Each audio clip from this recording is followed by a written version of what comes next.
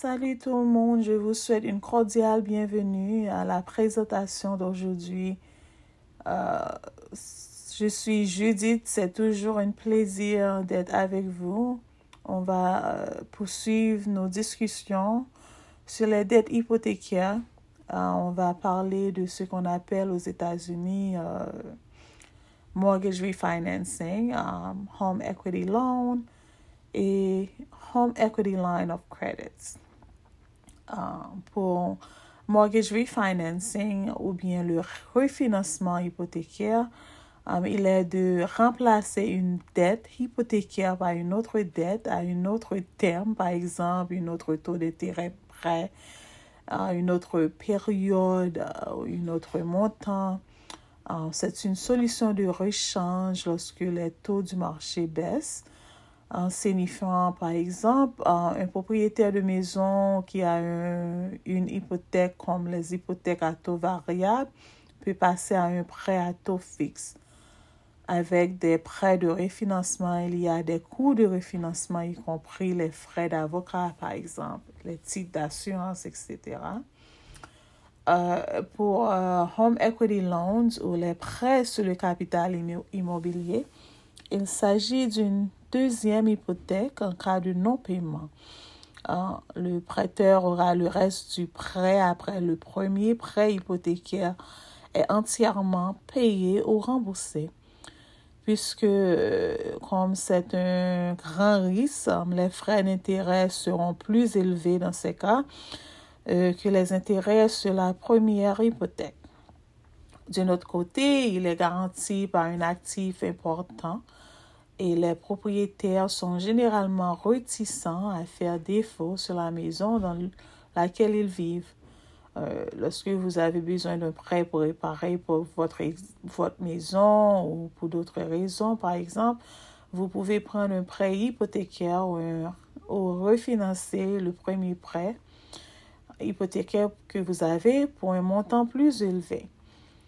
Les facteurs à prendre en considération lors de la décision de prendre un prêt hypothécaire, ce sont les taux d'intérêt sur les prêts hypothécaires en cours et le montant par lequel le taux d'intérêt sur le prêt hypothécaire proposé dépasse le taux du marché actuel dans une nouvelle première hypothèque.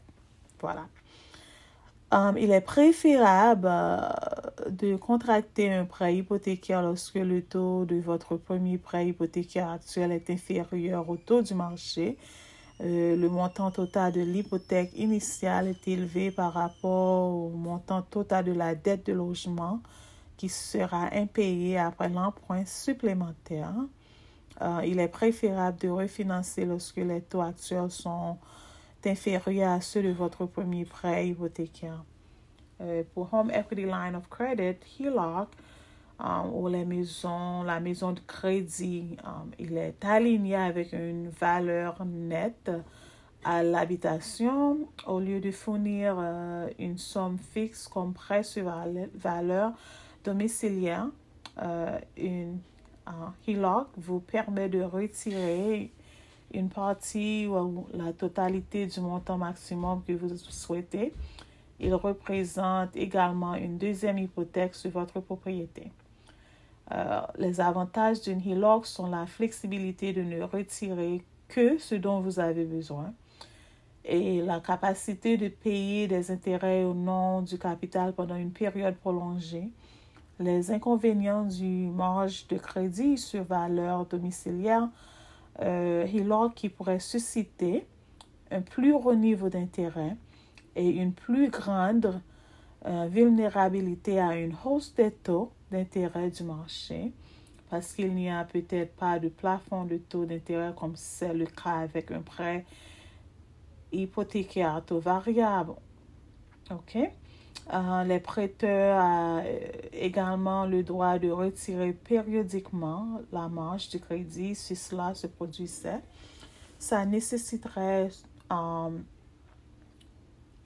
soit un financement ailleurs ou autrement trouver les fonds au risque de perdre votre maison.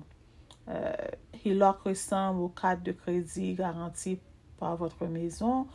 Il offre une flexibilité supplémentaire à un coût plus élevé par rapport à un prêt hypothécaire, mais un coût après impôt considérablement plus bas par rapport à un prêt par carte de crédit, par exemple.